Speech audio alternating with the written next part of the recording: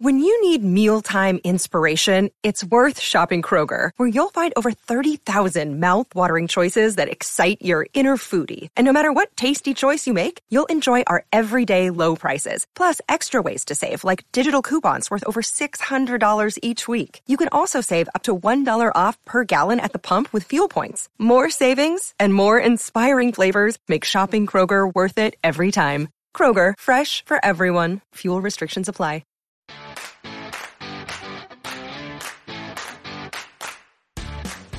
Hey, welcome in.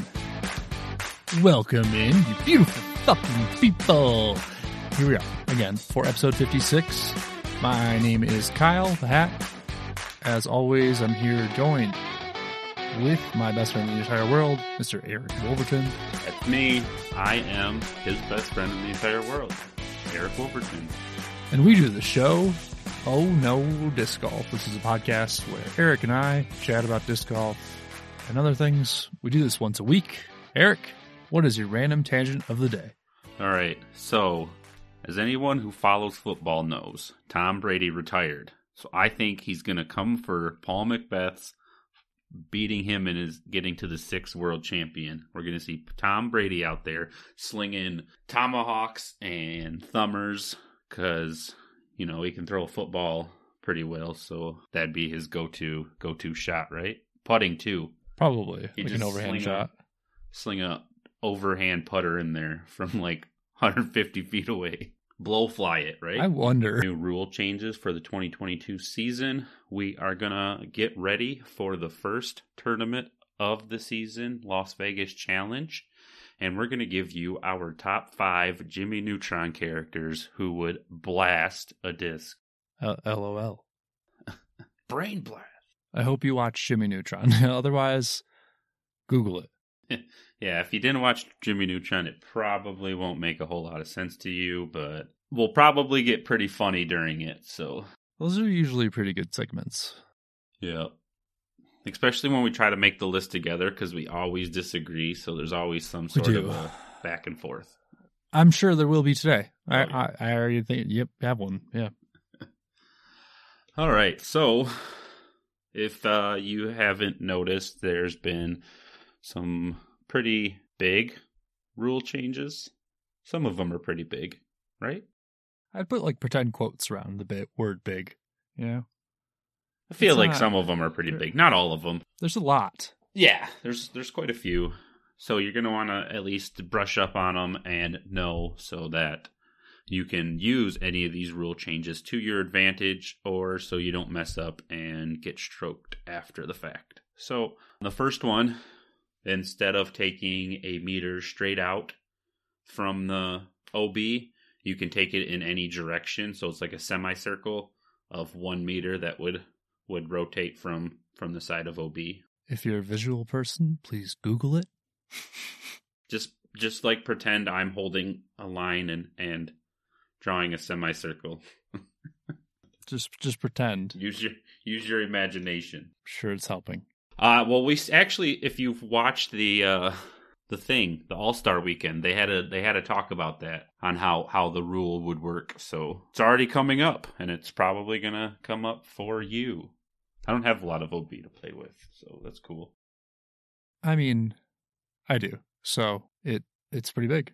Yeah. No, I mean, I'm not saying gives you a lot of options for how to, like better use your lie, I guess. And I think you're still, so let's say you take it on like a pretty big angle backwards. You're still not allowed to, like, you can't have any of your body part in OB. So you'll still have to like find a way to make sure that you're not in OB. And some of them are bigger than others, but this one's a little bit smaller.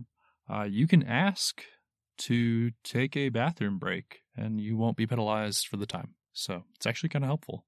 Yep. You can take a break at halfway through a round if you need to. If you're going to utilize this one, do your best to do it when there is a bathroom nearby. Oh yeah, don't do it in the corner of the course. Yeah, unless you're gonna poop your pants. Yeah, but don't hold up the whole tournament.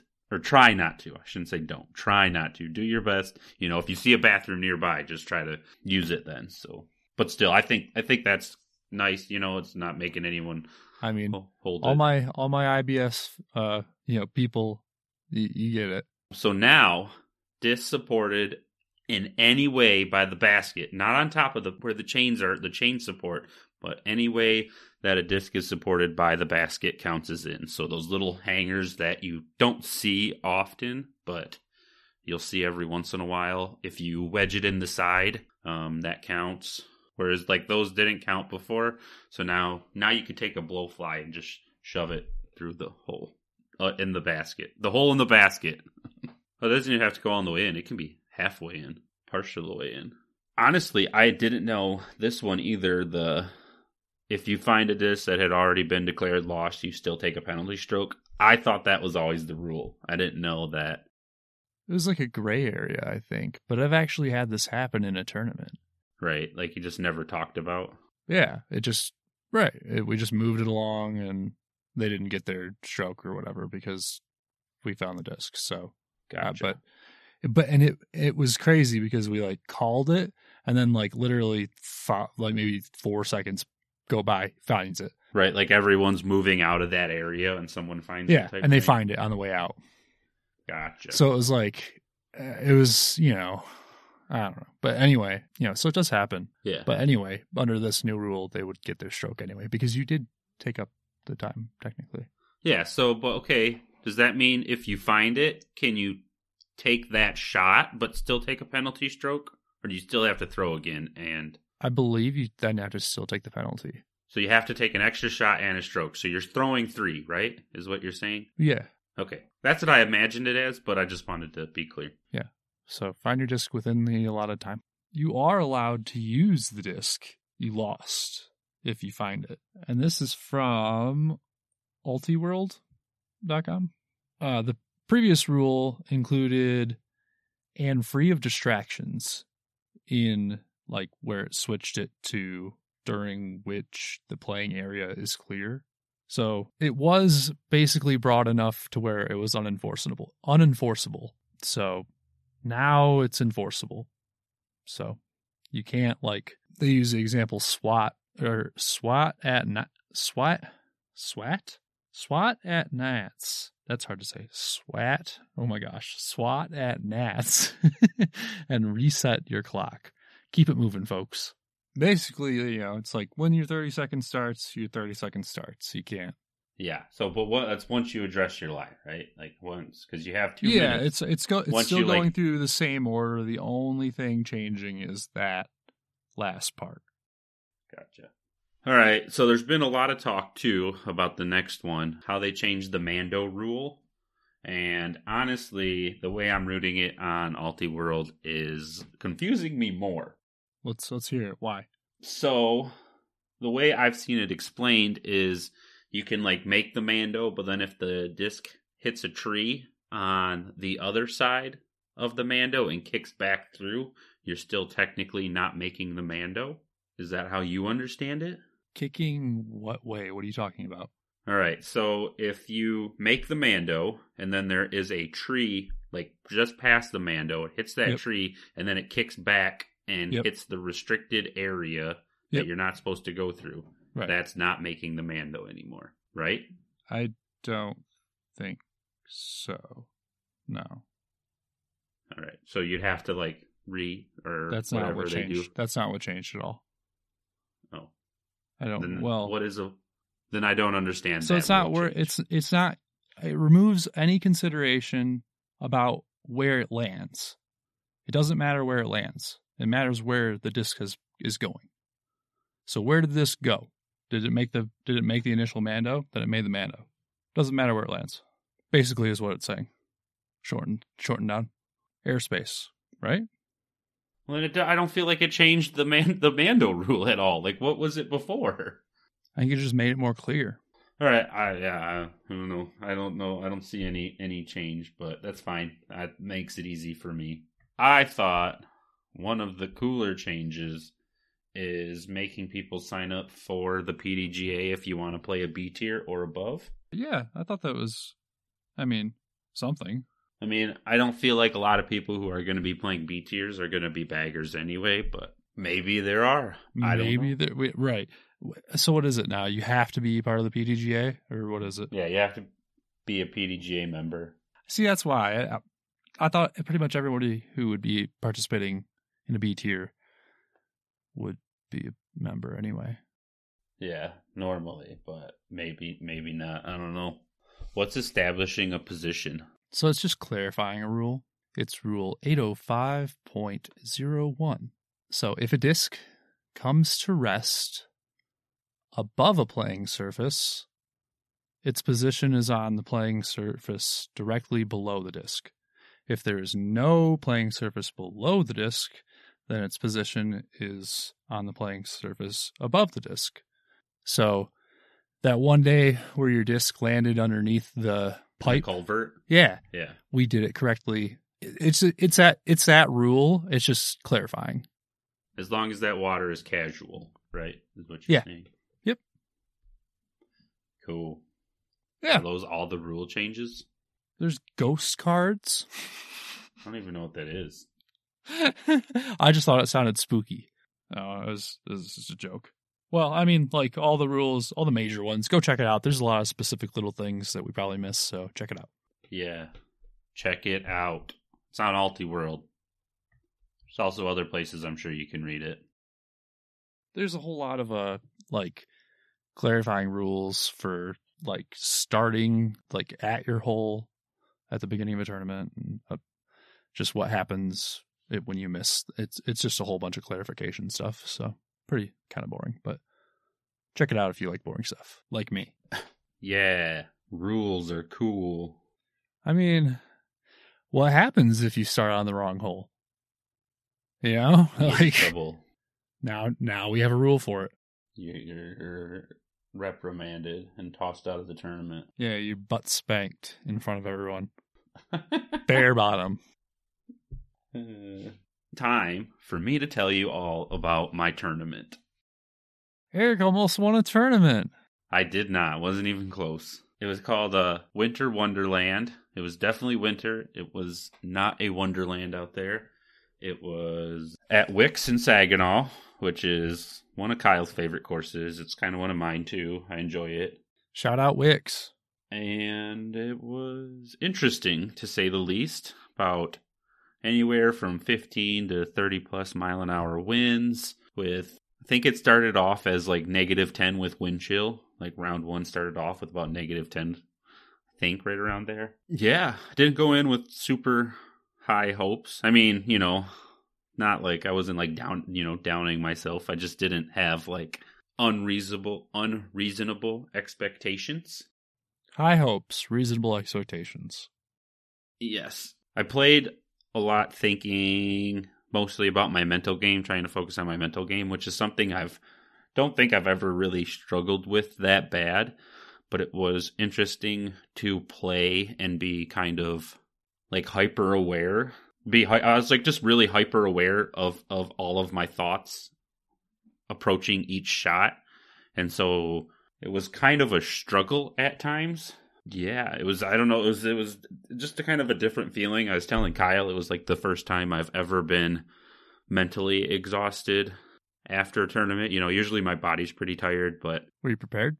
Like, did you have all the like hand warmers and like all the stuff ready to go? yes, I had plenty of socks. Two extra pairs of socks, which I always switch one. This for the second round anyway. Something about starting off with a fresh pair of socks, even if it's like a nice day out and I didn't get my feet wet at all. Extra pair of gloves, lots of hand warmers. Had my Zippo hand warmer as well as just an extra one in case my Zippo one was spitting flames. Lots of extra towels, which it was kind of so cold that the snow didn't stick to it. That's good. Yeah. One benefit Yep. of the horrible cold. Yeah, it's still nice to have, but didn't really need the towels. Every once in a while, I'd continue just like hold the hand warmers under a towel and just hold the heat in a little bit more. So use them for multiple things. That sounds really quite cold. Yeah, it was really cold, but everyone was playing in it, so it was fair. So the two things I went into focusing on was I wanted to commit to every shot I took and not be timid on the putting green. I wanted to like run my putts if I thought I could make it. And I did that for the most part. There was a couple times where I kind of caught myself slipping.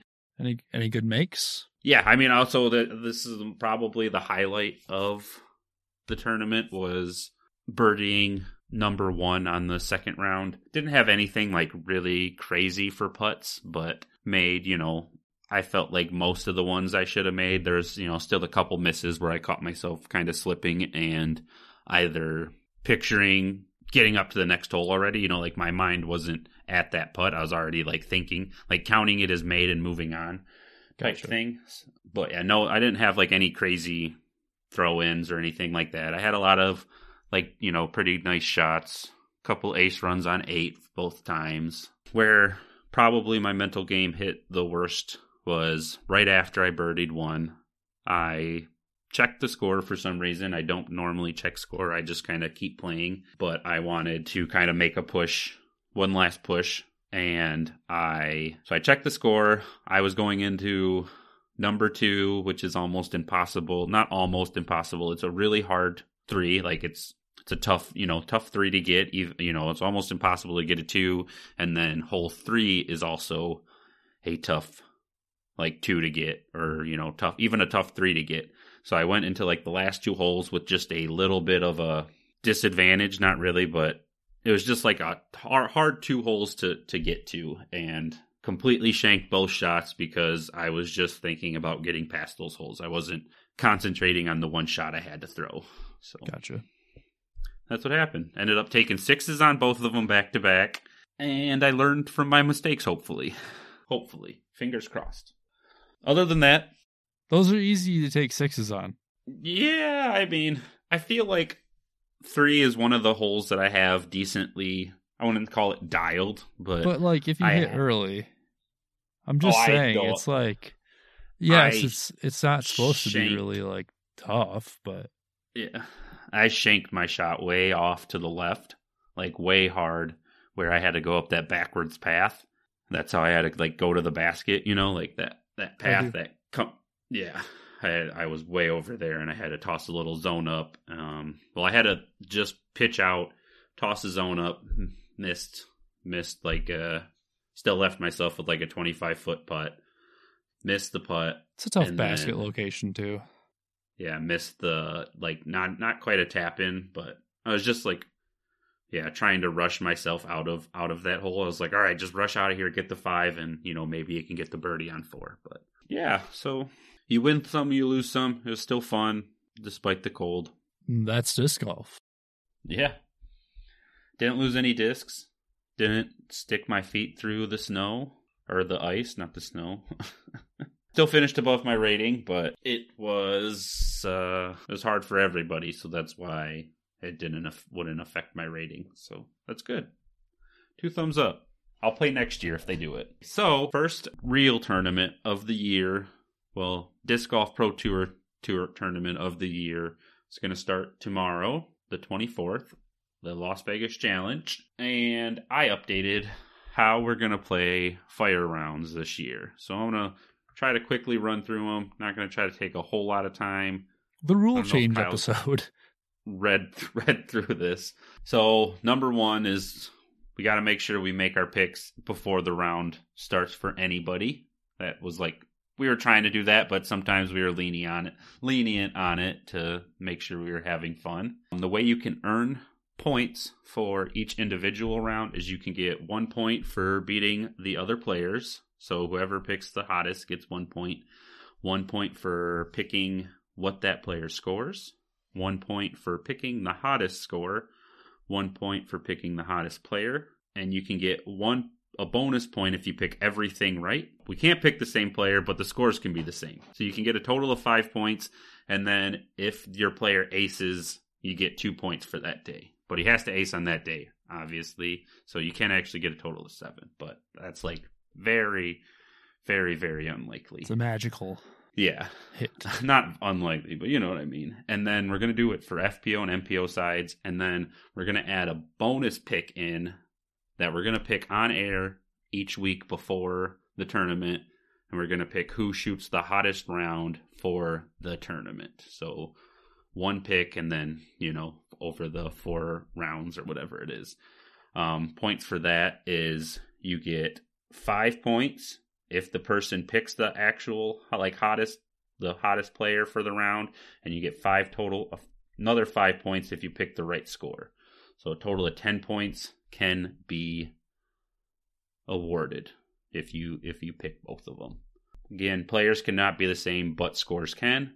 Same as last year, loser from the week before picks first, and loser from the day before picks first for daily hot rounds.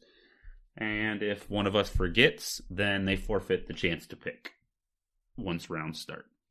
So, that being said, we have the Las Vegas Challenge across, 2 courses or 3 courses? Do you remember? I think it's 3. Innova course, I think it's Innova, Wild Horse, and Infinite course, if I remember right.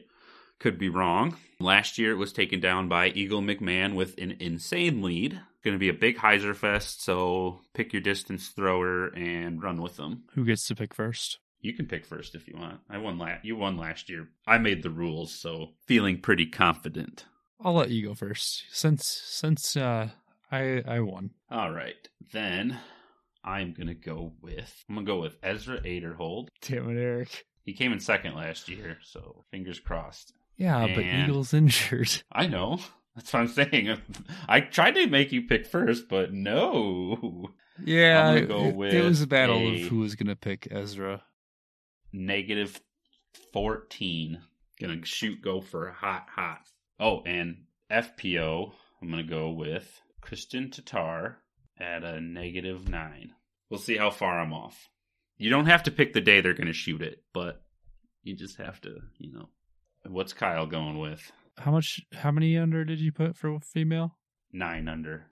8 for Paige Pierce. You know what? Screw it. 9. Let's go 9. Why? Just because you don't want to lose points? No, because I think 9 is a more aggressive play. 10 sounds unreasonable. Why is 6 afraid of 7? So, Drew Gibson. All right. I like it. I dig it. Is 15 under possible? I think so, especially with whatever course is that really short eagle. They just have drop zone, or they just the what's it called? The things.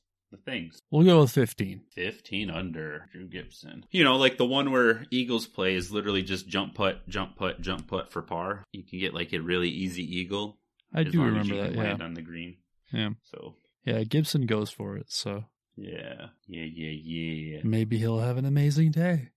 15 under sounds like it. Can't remember what Ezra's score was last year. That was 1099 rated. I should have pulled that up. That would have been a good podcast thing to do. I kind of thought actually you would have went with Calvin. That's what I thought you would have definitely done.